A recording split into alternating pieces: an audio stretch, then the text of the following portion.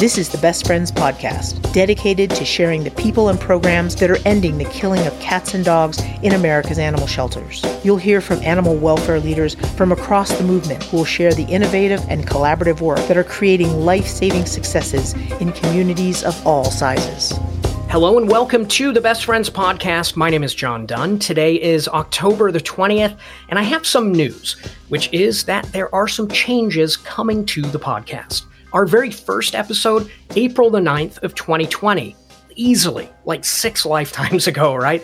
If you've listened to a few episodes, then you probably know that the podcast is one part of a slate of offerings through the Best Friends Network Partner Program. That's our program that supports thousands of animal shelters and rescue organizations across the country, almost 4,000 partners, 3,980 to be exact, which is amazing, but it's a big responsibility that we take very seriously. And it's a big deal to me and all of us that you've decided that it's going to be a benefit to you and your organization to be a network partner, that you value the content that we offer, including the podcast, but also the town halls and webinars. We have written articles like program spotlights and editorials. We have a vlog.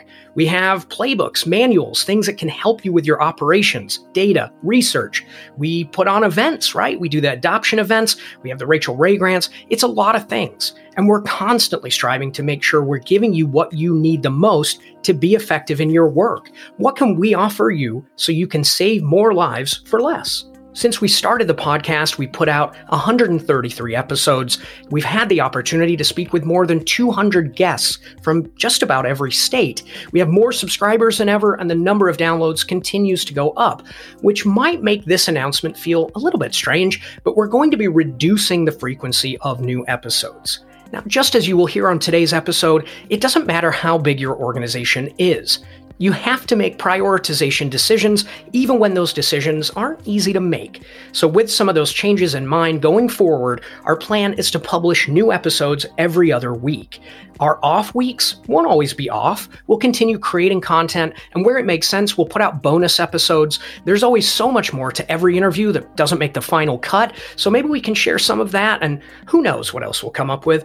Of course, we'd love to hear from you, because again, we are doing this for you. So any feedback you have, please share with us. You can email us podcast@bestfriends.org, podcast@bestfriends.org. You'll find that address in the show notes on your podcast player. So what is today's episode all about? Stephen Martinez is the executive director of the York County SPCA, which is about a couple of hours west of Philadelphia. When he accepted the position 3 years ago, he put in motion a radical transformation plan that touched just about every single area of the organization.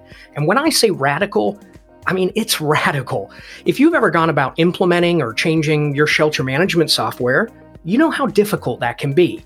Now imagine redoing all of your technology platforms all at once. Yeah, I know, it doesn't sound like it would work very well, but the York County SPCA proves that it can be done, and it can be done to great effect. Stephen presented their story at this year's Best Friends National Conference. A video of that presentation along with the slide deck is available. Check the show notes on your podcast player. We also have a companion piece on the Best Friends Network website that goes into much greater detail on the different elements you will hear on today's podcast. That link also in the show notes. And finally, since we're talking about the conference, here is a very early plug for the 2023 Best Friends National Conference, which is happening in August, and it will be in Houston, Texas. A link with more information will be, guess where? Yes, in the show notes. And now my conversation with Stephen Martinez, the executive director of the York County SPCA in Pennsylvania. Stephen, I'm so happy to be able to talk with you and talk about this topic on the podcast because I think it is so incredibly important. And if we're talking about what is most important when it comes to saving lives in this work, sure, we can talk about conversation-based adoption approaches. We can talk about play groups, any life-saving program, marketing, social media, HR, whatever.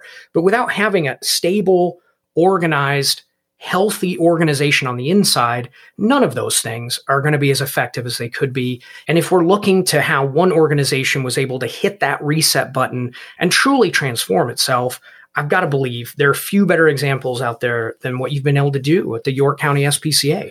Oh, thank you. I appreciate you saying that. Yeah,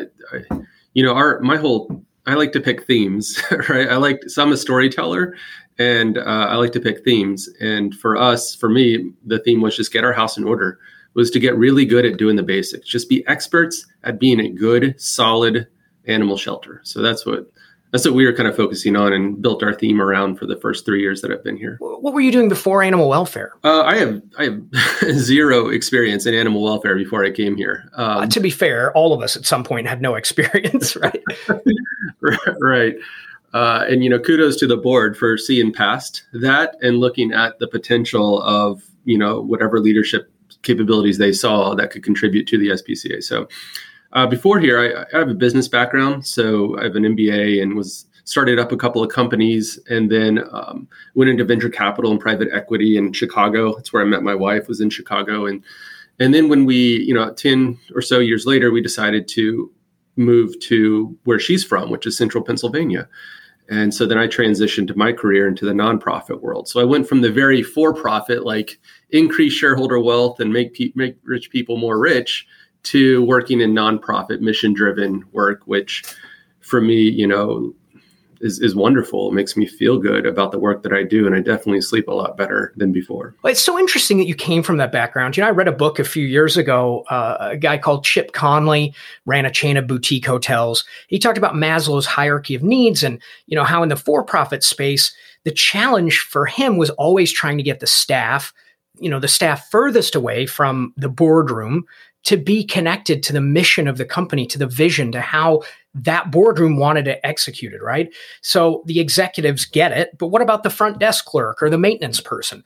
In nonprofits, it's sort of the other way around, right? We come to this field because of the mission, but then the challenge is to get everyone aligned behind the rest of it. So I do think it's different. I think that the skills that you learn in the for-profit world running companies definitely translates into running a nonprofit business. Because I run it like a business.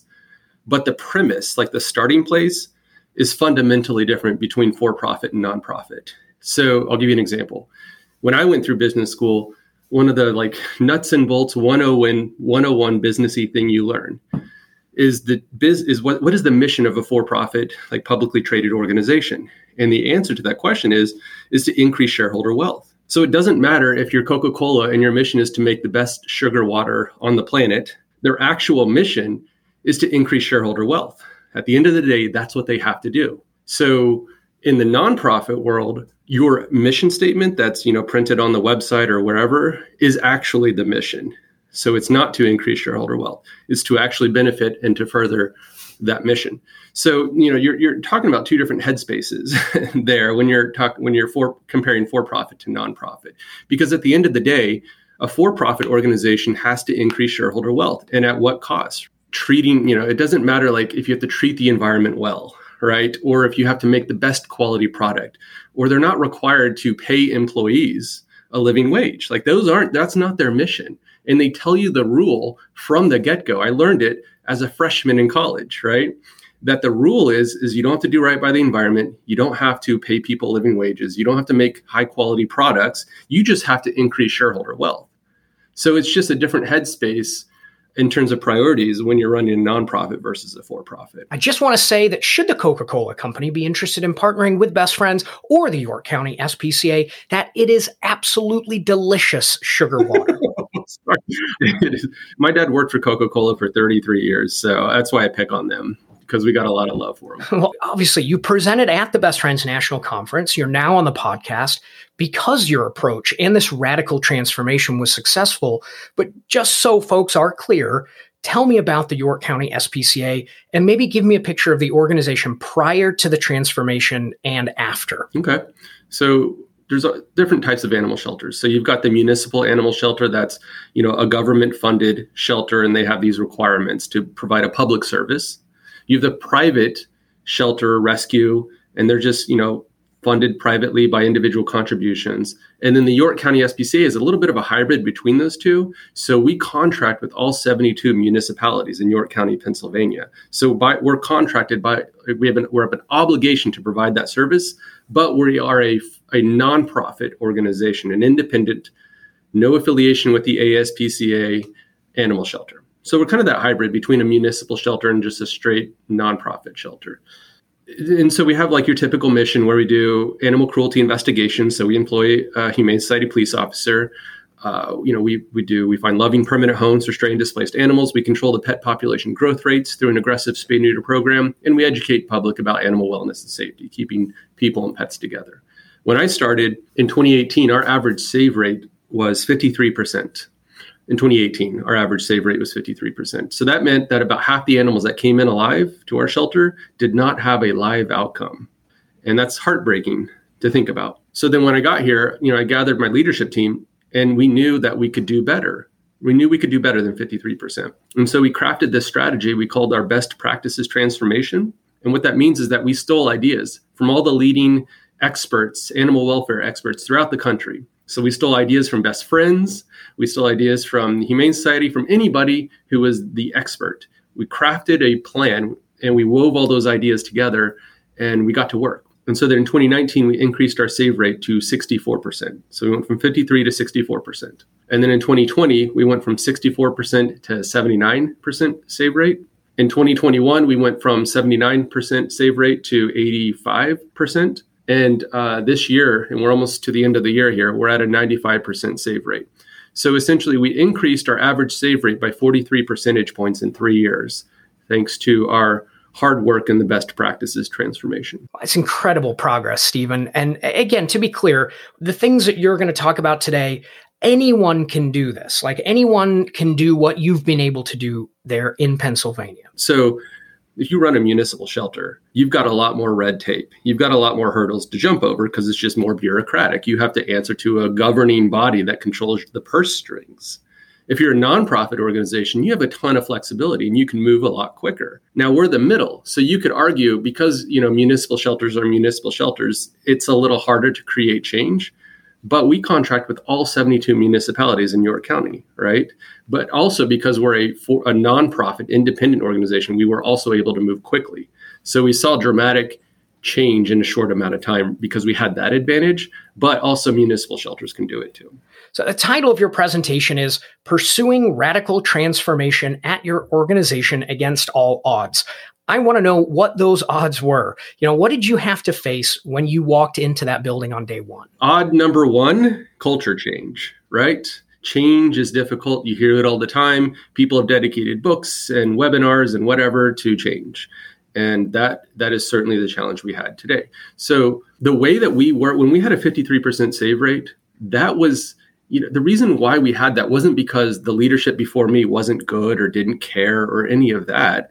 It's just because they were behaving like a regular animal shelter at that time, right?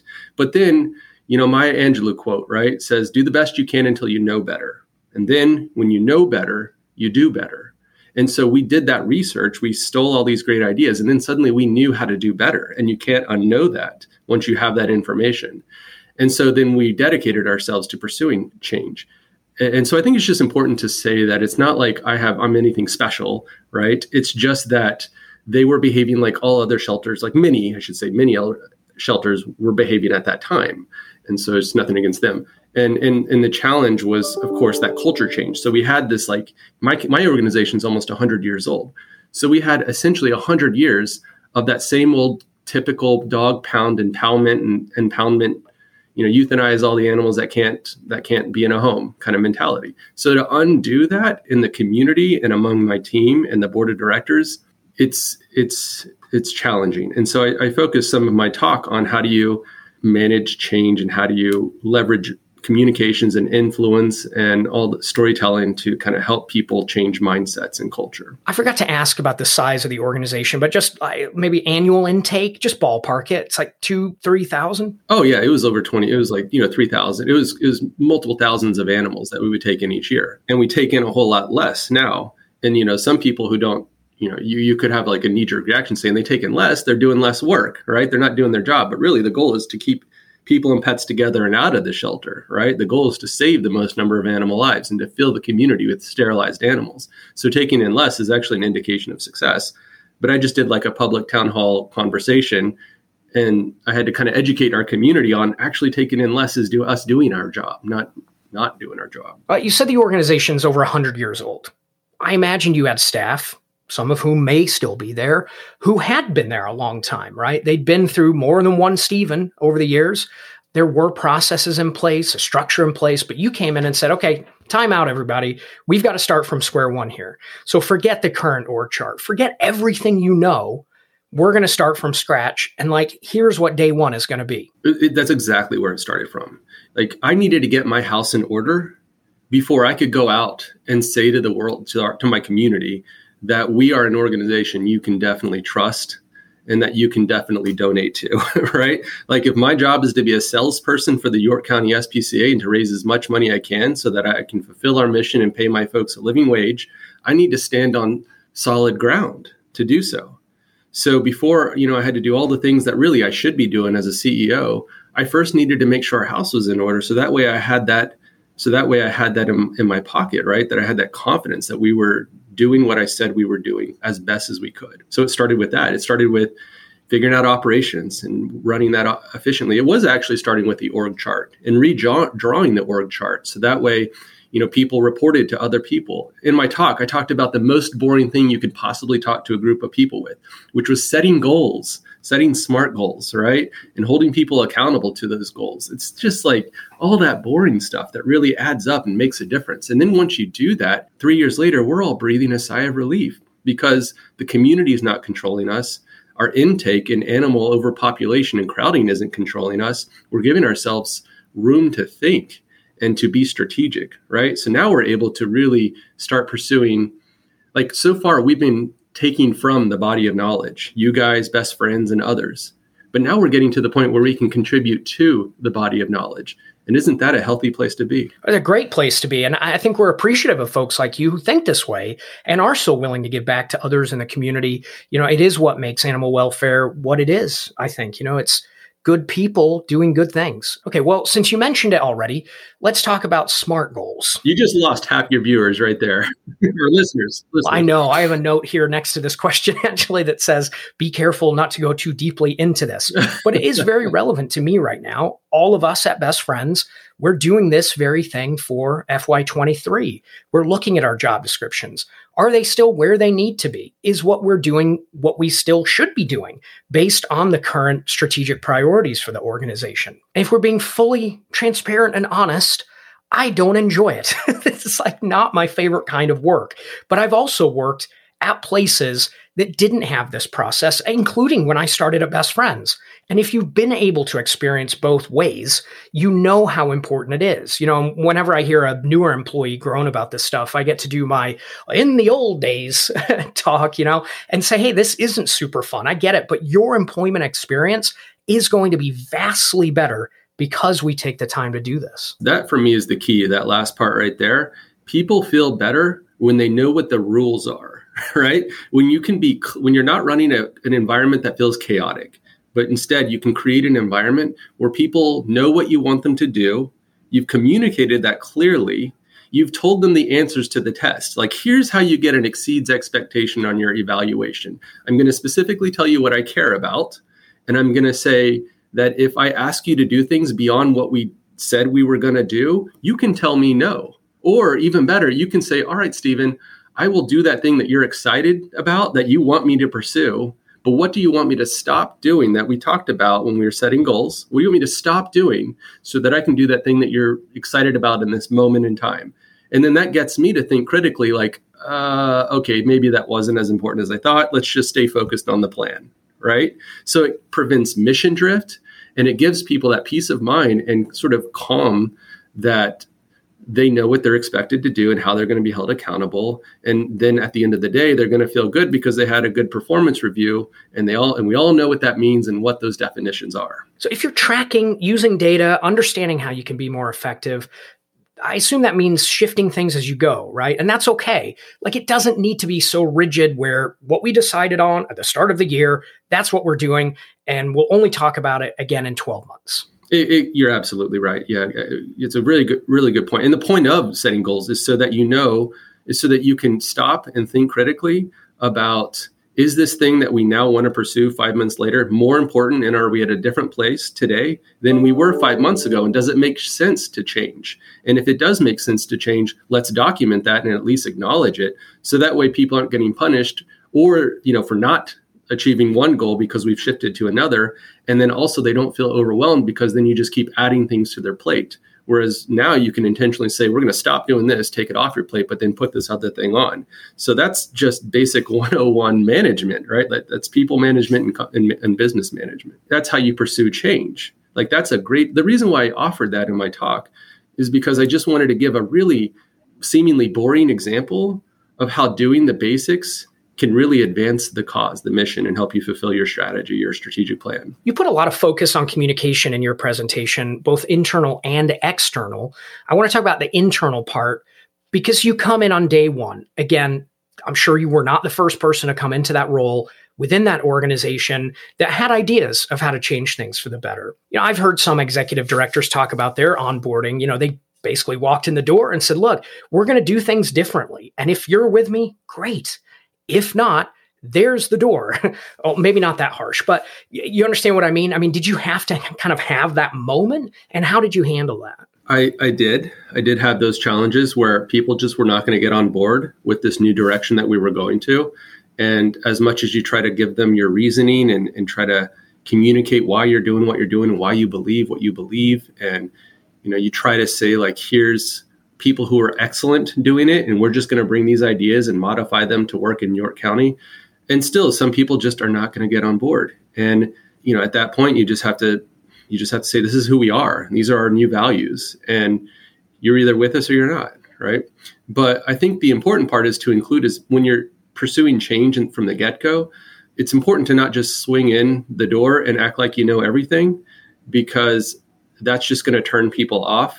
And it's just going to create this like instant kind of negative reaction. Like people are going to push back against you just because you're behaving that way, right? So obviously, like the way that you want to try to pursue change is to include as many people in that conversation as possible. And so it's to, include board members on what would they like to see done. It's including the staff on what are your ideas. It's including key stakeholders in the community, like your donors or the media, or I don't know, like rescue partners. And then getting all these ideas, mixing them all together into the plan, and then seeing what comes out. What is it that you can do and can't do? So the more you include people in that conversation, then once they feel like they've been heard and that their ideas are a part of the future, then they're going to be more bought into that. They have more skin in the game. Well, on the survey front, let me just say I've worked at a lot of places, and I would consider Best Friends to have been like this when I started, quite frankly. There were a lot of surveys. It was like a culture of surveying, but it didn't always translate into change, or, the changes that sort of quote unquote came out of that survey actually weren't at all what the survey results reflected. So including people in the conversation, I think, also has to include taking that feedback and acting on it. Otherwise, you just start to lose folks, and they're going to say, what's the point? I mean, you don't ever do anything we ask for. Right. Yeah.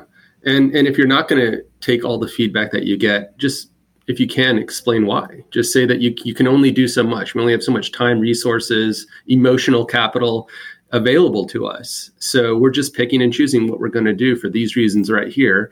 And maybe the rest we'll get to in the next 3-year plan. Well, you broke down your transformation into 5 pillars. What were those pillars? So our best practices transformation was made up of 5 pillars of change. And those 5 pillars are the IT infrastructure overhaul, our community CAP programs, adopters welcome, and that philosophy behind adopters welcome. And that's culture change right there. And then the other 2 are improving our internal communications and our external communications. And so I would say it's all challenging to pursue. These are big bites of the apple here, but the community CAP program, in terms of like from a public relations perspective, was certainly the most challenging to roll out. And we did it over 3 years. And I will say that the pandemic was kind of like that helped. That helped us kind of, I wasn't planning on doing that much change over 3 years, but because of the pandemic, we were able to kind of sneak some stuff in from a politics, like plain politics viewpoint. And we just blamed everything on the pandemic. It's like, hey, we're going to do this now because the pandemic's happening. Whereas, reality, we were going to do that stuff anyways. We were just able to fast track a lot of our programs because of the pandemic, and we needed to do it. We needed to operate very efficiently to get through that kind of time. A lot of resources around community CAP programs. We've got a lot. We'll have links in the show notes. how to implement them. And obviously a big part of that is communication. Again, something we've done on the podcast, we've talked about it a lot with our community cat folks, that, the vast majority of complaints related to community cat programs really can be managed. But I think so much of these issues, and really an awful lot of what we do, Stephen, when it comes to communicating externally, we just don't do a great job of letting people know what we're doing, why we're doing it, and what that means for them. You're never going to please everybody, right? Like no matter what, you pursue the community cat programs that are outlined by best friends and others, you're going to get a bunch of crap from the public. You're not going to not have that happen, right? If you don't have public relation problems, I would say you live in a lucky community, or I don't know. I can't imagine not having problems. But from what I've learned is it's whose opinion matters. So when you are pursuing the community cat programs, it's lining up those key opinion leaders that really matter, right? So you're always going to have people who are like, those community cat trapper people who are going to have strong opinions, and they're going to take to social media. And it doesn't matter if what you're doing is right or wrong or data supported or not. They're just going to be mad because that's their hobby, is to be mad on social media. But the people whose opinions matter are your big funders and the municipal leaders, right? Because you don't want to, from our perspective, we didn't want to lose those contracts. And so those are the people who we needed to talk to and to explain. And so when we do these community conversations, those are the folks that we're inviting to the table to give our reasoning for why we're doing this. And then if you line those people up, when you get the other people who take to social media and say all kinds of crazy things and like lie and, try to undermine all the work that you're trying to accomplish, it doesn't really matter because your key opinion leaders and key stakeholders are already like your friends, because you've already done that, taken that time to communicate with them on why we're doing this. And then I got really good at selling the community cat programs to those key opinion leaders and to key stakeholders. One of my favorite lines from your presentation, be transparent, but not all at once. I love that. No, not all at once. That's a problem. So like I can't tell you how many of my fellow EDs or CEOs who tried to pursue some of the same stuff that we did, but then ended up getting they just didn't have the success, or they even got ran out of town, or they just experienced compassion fatigue and walked away, right? And it's because they tried to do everything all at once, and they kind of, I don't know, like there's an order of operation to this work. And that's why I said that in my talk, was like transparency is important, but you have to manage that release of your information so that people understand the information that they're getting. Well, to do all the things you've done in 3 years, it takes strong leadership. And that's something you talk about in your presentation. You described yourself as a likable person, as a storyteller, two things that you said really have been crucial to your success. So what I was talking about is if you're going to pursue disruptive change, my viewpoint is that you're going to have to some extent, be an influential leader. And so there's lots of different techniques that people can leverage in terms of influence. Because influence is getting people to do something that you want them to do, right? Whether it's to donate or to get on board with your community cat programs. And so you'll need to leverage your ability to influence people through different techniques. So I was only highlighting 2 techniques of influence that I used that work well for me because they play to my strengths.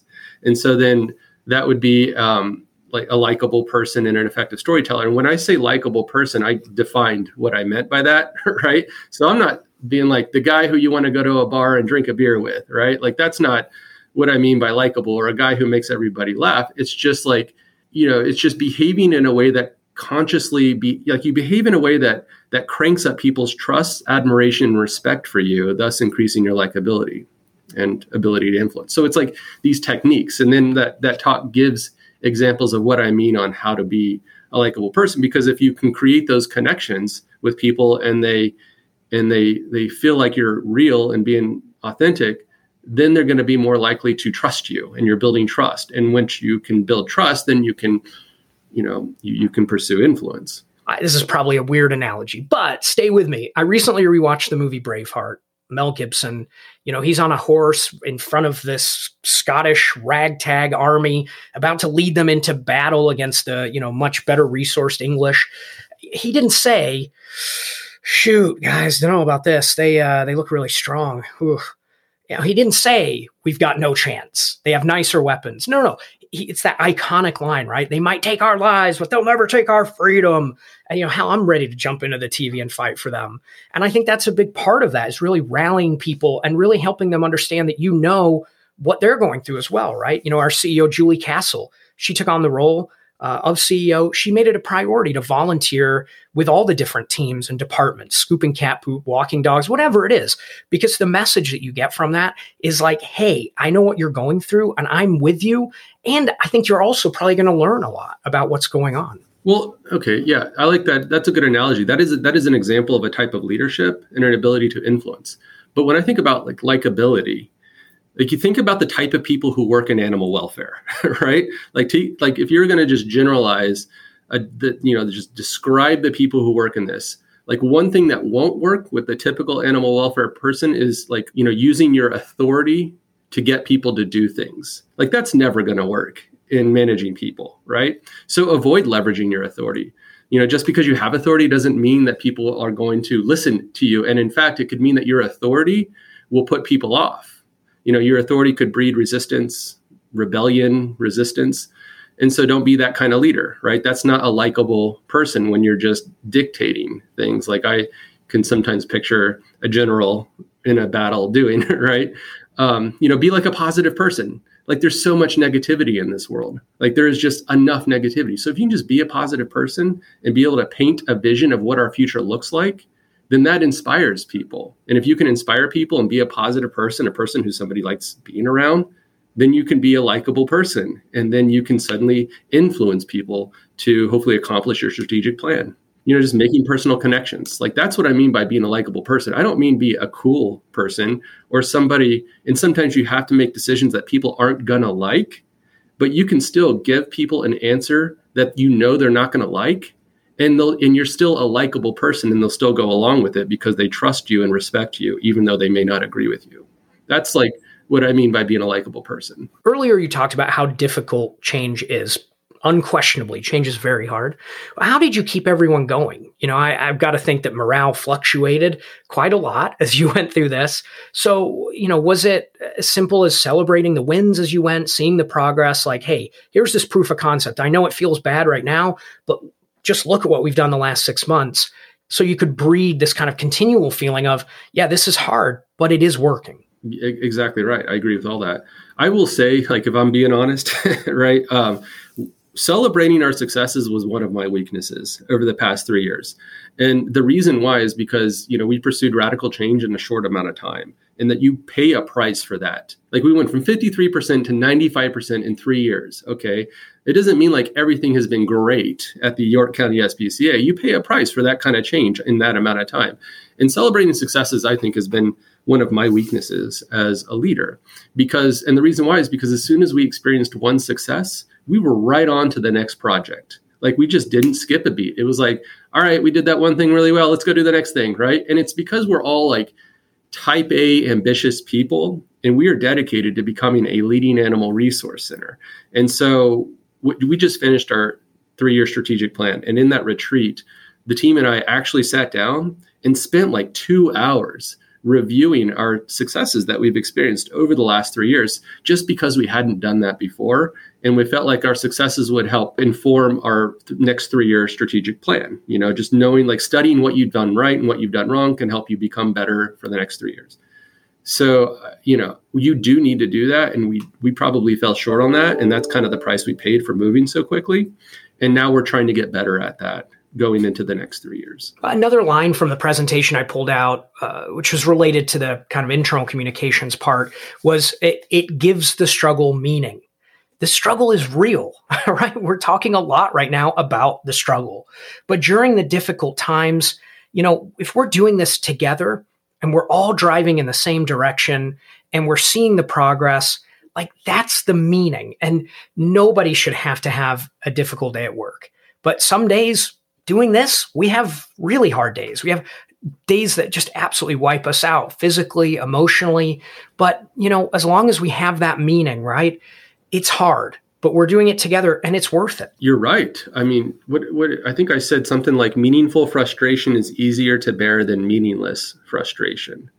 And that's what I work hard on, is making sure that I remind people every day why what they do matters. And even though it's hard and you're stressed out, your work matters, right? Because people want faith. They want faith in you and your goals and your success. It's faith that moves mountains, not facts, right? And sometimes I can get caught up in the facts. I can say we were at 53%, now we're at 95%. So we're doing great.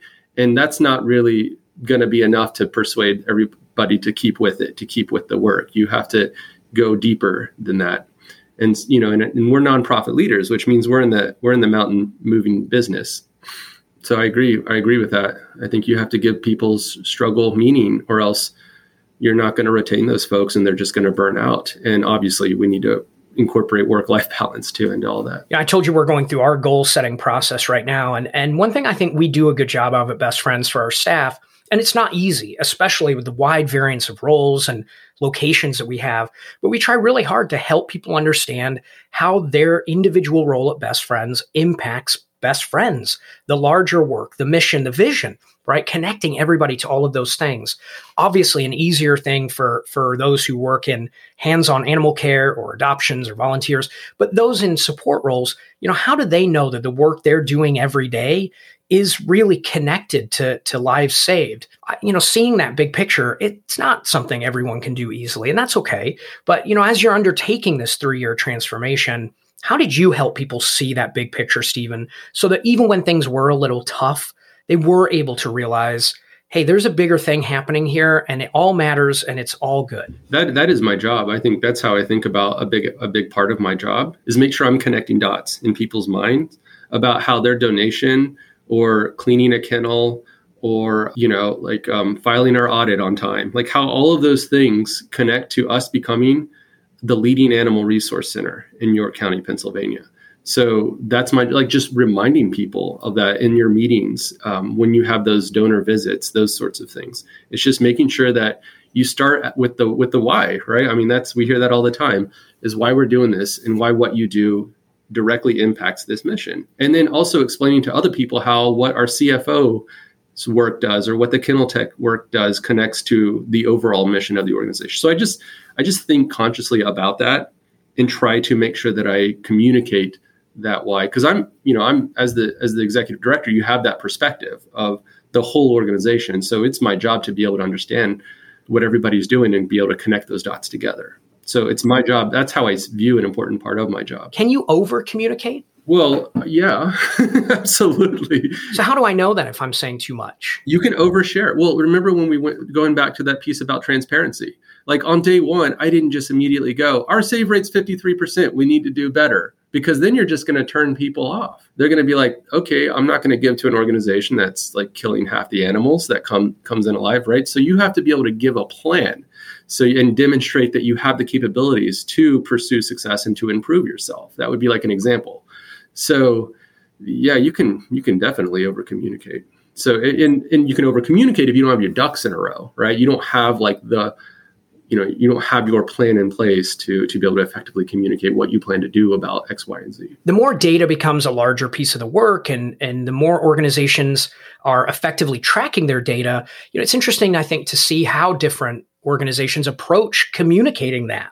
Some are radically open, like, hey man, the curtain's open, look at all of it. Others aren't really at all interested in even touching the curtain. And there are others that might have pulled the curtain back a little bit. But as you said, the first time they did it, the public jumped on it and said, your save rate is 50%. So instead of saying, we've got 50% to save, how can we do it, right? The public was like, you're killing half of them and therefore you're terrible. And they get a lot of blowback. Yeah, you have to give them that story. Tell me more about storytelling. But to be clear, you're not suggesting be untruthful. It's not a fake story situation. Yeah. By story, I don't mean inventing a fictional piece of narrative to explain to explain something away, right? I mean, like giving them a vision of your future. So it's, here's where we're at now. And I'm not going to go public with the 53% because once it hits social media, then it goes nuts. But to your key stakeholders and donors, just say, hey, we're at 53%. We have a plan. I want you to be a part of this plan. And here's our plan. And now you can invest in us because you're dedicated to seeing us do better and be better, because you want to have the leading animal resource center in Pennsylvania, right here in York County. It's helping them understand how they can be a part of the solution, but you have to come up with that information and you have to figure out how to frame that narrative in a way that, like, instead of turns people away, brings them into the fold.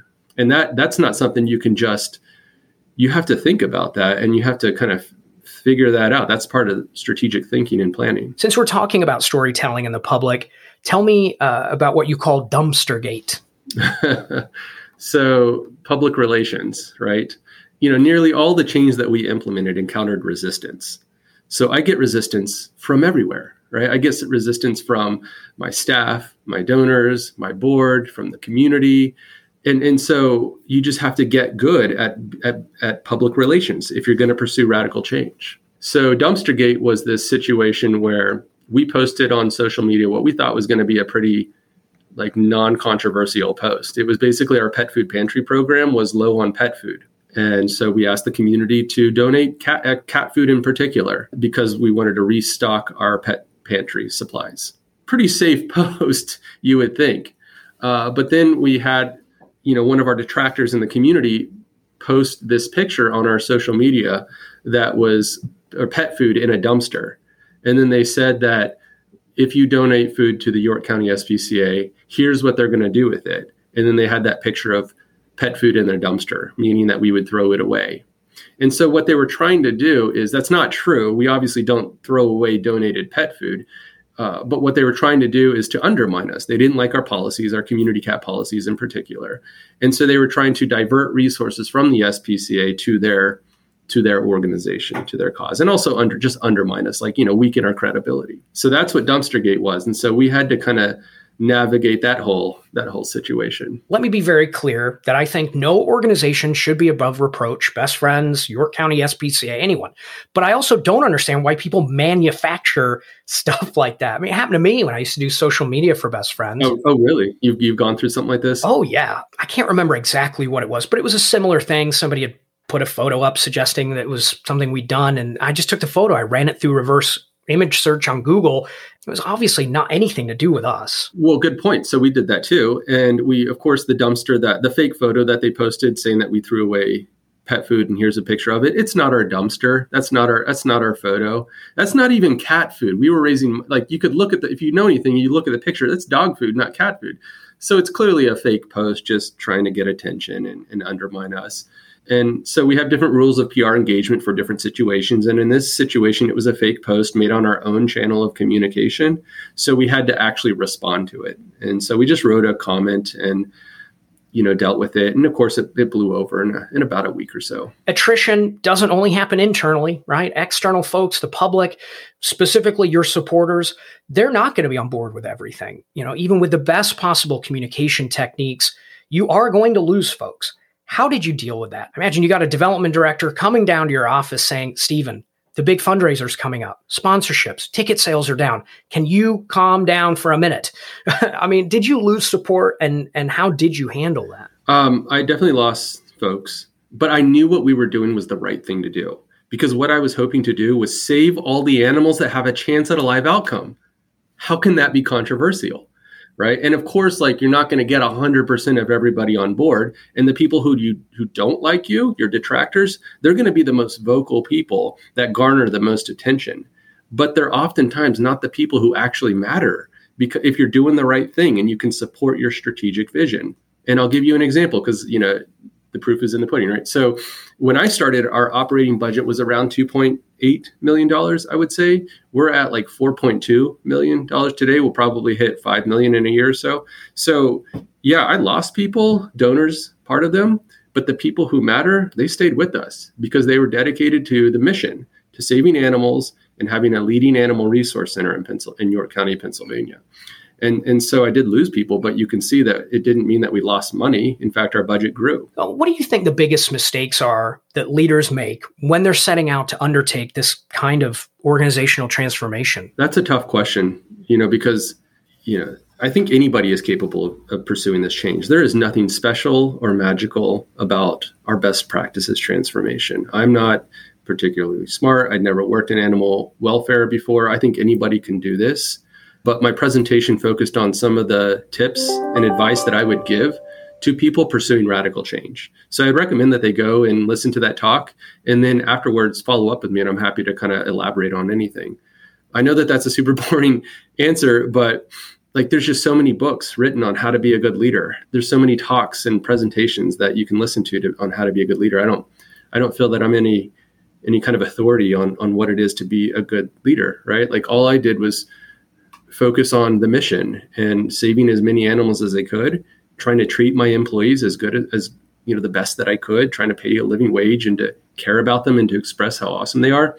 And then to explain to the board and to our key stakeholders and opinion leaders why what we do matters and why we need you to be a part. We hope that you'll be a part of the solutions. It's just all that basic 101 stuff. Earlier, you mentioned you were taking all of this information from across the country. And as you've gone through this transformation, you're getting to a place where you can now contribute to that body of knowledge. How is that translated into your programming? Like, are you helping others in your area, region?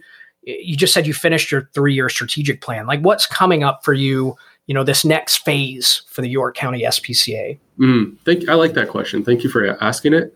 We've been thinking a lot about that. So we just wrapped up strategic planning, and the theme, I told you I love a good theme. So the theme is sustainability. Okay, so we're at 95% save rate. Can we sustain this for the next 3 years without running everybody into the ground? How do we sustain it?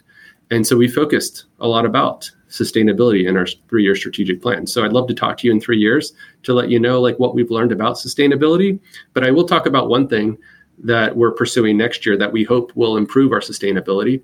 So earlier we talked about public relation challenges, and there is nothing that we can do or say. There's no story that we can give. There's no data point that I can share with the community that'll ever make them not be mean to us, right? Like they are just mean. They're mean to my staff. They say bad things on social media, but they don't show up for a town hall meeting. Those people are always going to exist in our lives, unfortunately. A small percentage, very, very small percentage of the population, but those people really have an impact, an emotional impact on my team, on my staff. And so in terms of sustainability for the next 3 years, what we're going to do and invest in is 2 pieces. One is resiliency. So if you can't control people's behavior outside, what we can control as a leader, as the executive director, is my staff's resiliency to when they have something negative happen to them, to absorb that as any human being would, but then recover from it as quickly as possible so that you can go on and be happy and healthy and continue working at the York County SPCA. So we're going to invest in the sustainability piece and giving my staff the tools that they need to become more resilient. So rather than just like show appreciation and give food and like say nice things to your staff, we're going to try to dig a little deeper and build up our resiliency. And then the other piece is self-awareness. It's how do what we say, think, and do impact other people. So building up your own self-awareness. So we're going to focus on that as well. So that's kind of 2 things that we're going to try to do is just get better at us being managers and at us managing the rest of the folks here. Well, hopefully we can check in a little sooner than 3 years. Well, let's talk about one of the other 5 pillars, the changes you made in IT infrastructure. Another one that hits close to home for me because of the things I've done in my career, social media I mentioned, but also the website, which I found out much later into the redesign process for bestfriends.org, that was really less about deciding what the main navigation was going to be and way more about change management, really changing the culture of the way the organization related to the web. And that's just one small part of the technology landscape within an organization, right? We've got shelter management software, volunteer management, foster, donor database, HR, accounting. Changing any one of those things is a huge project. And, quite frankly, it can be really difficult on staff with disruptions. And then there's training. It's just a hell of a lot. And you changed a lot of those platforms. How did you do that? Yeah, it's great that you picked up on that. A lot of times when I talk about this, nobody ever grabs onto it. And that just probably means that they haven't gone through it before. I can tell that you've gone through it before because you know how much work goes into it. We basically blew up our entire IT infrastructure and rebuilt it. So everything. And the reason why is because you needed the tools to pursue the rest of the change. And those tools, those IT tools, allow us to work more efficiently and more impactfully. So it was worth doing, but it was tough. But also there's advantage to blowing everything up and doing it again from scratch because you get a clean slate from that. So rather than like force a square peg into a round hole, right? Like try to get one platform to play with another when they're not really meant to be to operate together efficiently. When you do all your IT new again, you can kind of pick things that integrate well with one another. So it does make it a little easier than it might sound. So the question was like, how did we do it? And the answer is, in the first year, you just do it all at once. And because they all integrate well, it wasn't as hard as I think it sounds. And I had gone through that before in a previous job, and I brought in somebody who is also good at that and managing that change, and just empowered her to improve our IT. And then what they said goes. And I just kind of said, like, whatever you need to do. And then we all just kind of followed in line with those changes. So there wasn't a lot of resistance. Like, so much training involved. A lot of training. Yeah, a lot of training. I got everybody into the headspace of like, it doesn't have to be perfect, and don't freak yourself out when we make mistakes. Let's just build it, and then we'll learn and make mistakes and then improve along the way. So like incremental improvement. So it's just aligning the expectation that it's not going to be great the first year, but at least it's better than what we had before. And we'll just keep getting better at it as the years go on. And we have. What about the timeline? I hope listeners are able to understand the scale of the changes you made, because it is a lot. And 3 years sounds like a long time, but it's not, given the changes that you made. Changing shelter management software alone. Again, anybody who's gone through that's a bear of a project. It just seems like so much change, Stephen, that you really just must have been on it. It's not just me. I have a really good leadership team. And so you can't, like, I brought a lot of those people with me, or promoted them up from within. And so we were all on the same page of like, we're willing to work hard to pursue this radical change. And I just had a great leadership team that I was surrounded by. And I think that if you have limited resources and time and emotional capital, you can't afford to have somebody who's not 100%, bringing their A game every day. And, for me, this was like building a football team or a baseball team, right? It's like, you have to be a team. And if something's not clicking, call it out right then and there and have a conversation about it. And usually that'll lead to they're going to be better or they're not a good fit for your culture. And it just has to, that sounds really harsh. And I do care about people, obviously, but at the same time, like, I'm very serious about us becoming a leading animal resource center in this community. And I'm very serious about seeing that our save rate get up to at least 90%. And because of that, I think the team knew that I wasn't joking, and that I was going to work hard to pursue that. And they kind of picked up on that. They matched my level, right? Because that's the kind of awesome people that they are. And we're really proud of our work, and we're really proud of the changes that we've created. And we kind of had to do it all at once because it all integrated together to create this new version of the York County SPCA. And it's not sustainable. Like, these last 3 years have been a real challenge. And, that's like not even talking about managing the COVID-19 pandemic. And so that's why the next 3 years was like, all right, we figured out the recipe. We figured out what it is to be a 90% save rate shelter. In fact, we demonstrated to ourselves and to our stakeholders that we can, in fact, be one, given the scope of our mission and the dynamics of our community. We weren't even sure if we had if we were just physically possible, given all these municipal contracts and whatever, that we could be a 90%. But now that we demonstrated we can, and we figured out the recipe to create a 90% save rate shelter. And so now the next question becomes, how do we sustain that without running people into the ground? And that's why our strategic plan, the theme of that was sustainability for the next 3 years. So I don't encourage people to do it and to keep on doing it at that rate. It was just one of those things where it's like, we're just going to blow everything up. And with this clean slate, we're going to integrate everything together by doing it all at once, because it's sort of like renovating a house, right? It really sucks for a short amount of time, but you just you sleep on the floor and you paint the walls and you remodel the bathroom, and it just, you're willing to live with the struggle for a short amount of time, knowing that at the end you're going to have a beautiful home or a 90% better save rate. I don't recommend, that's not a healthy way to run an organization for a long period of time, but it sure got us a great shelter in a short amount of time. And now all we have to do is just keep vacuuming the floors and spot painting, touch up here and there, that kind of stuff. What else would you like to say to folks, either going through this type of transformation work right now, or they're going to be, or maybe those who know they need to, but they haven't yet started? What words of inspiration do you have for them? I would just say to them that remember that you're not alone. I think that we can kind of get stuck in our community, and our lens can get small sometimes when you're kind of thinking internally like I was, about getting my house in order. And then just remembering that you're not alone, that you have people who are there who want to help you and who can be helpful. So partners like best friends and others were instrumental in helping my team improve. And then also just that emotional support of like, yeah, you're getting crapped on by the community and by your stakeholders, but don't worry, what you're doing is right. Your goal is to save more animal lives. So just remember that. I would just say to the people listening that you're not alone, that I'm right here with you doing my transformation thing in York County, Pennsylvania. And they can call or email me anytime if they want to test an idea or if they simply need a friend.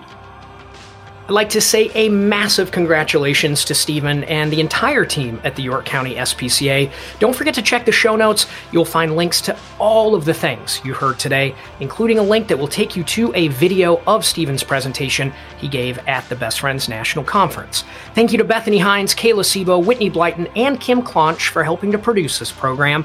My name is John Dunn, and this is the Best Friends Podcast.